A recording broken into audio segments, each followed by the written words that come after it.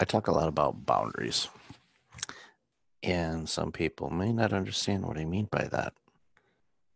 Potentially, you think boundaries such as a border wall. I'm not getting political here. I'm not talking about that particular wall, but I'm talking about borders between countries, your fence, which is a border between your neighbor's yard and yours. They exist, and they exist for a reason.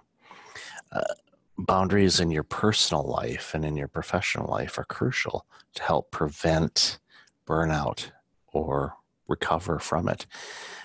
Oftentimes, I find people don't have enough boundaries in their life. And when that happens, basically, you can tattoo welcome on your forehead because you are basically turning yourself into a welcome mat for people to walk over you.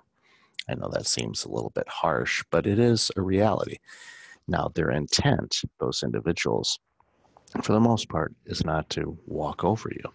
But everyone has their own selfish intent, for right or for wrong, on the things that they need to do the things that they want to do. And sometimes without those boundaries, they can take advantage of you. Uh, Learning boundaries is not automatic. You have to be aware of your feelings. You have to be able to identify the changes that you want. And it's hard. It's hard work. But one of the exercises that I do personally and have other people do as well is figure out what happens to you when something happens. Now, what I mean by that is if there's a situation where you think somebody is violating a boundary, how do you feel? What's your energy level like? Do you feel tense? Do you feel upset? Do you feel violated? What are some of the emotions you're feeling? Start writing those down because that will give you some clues as to where you need to establish boundaries. An exercise that I have people do is when they're trying to establish boundaries in life, they have to ask these questions. Why do you want to change? What is it that's going on right now that is not sitting well with you, and why do you think it's necessary that you need to change? Uh, and sometimes, again, it could be your personal boundaries are being violated. You have difficulty saying no. Someone's always bugging you for something and not allowing you to have enough time to do things that you want to do and enjoy so you can recover, recoup, and re energize yourself.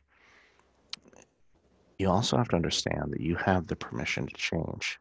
It's your life. You have the ability to design your life. Do not delegate that. Too many people do.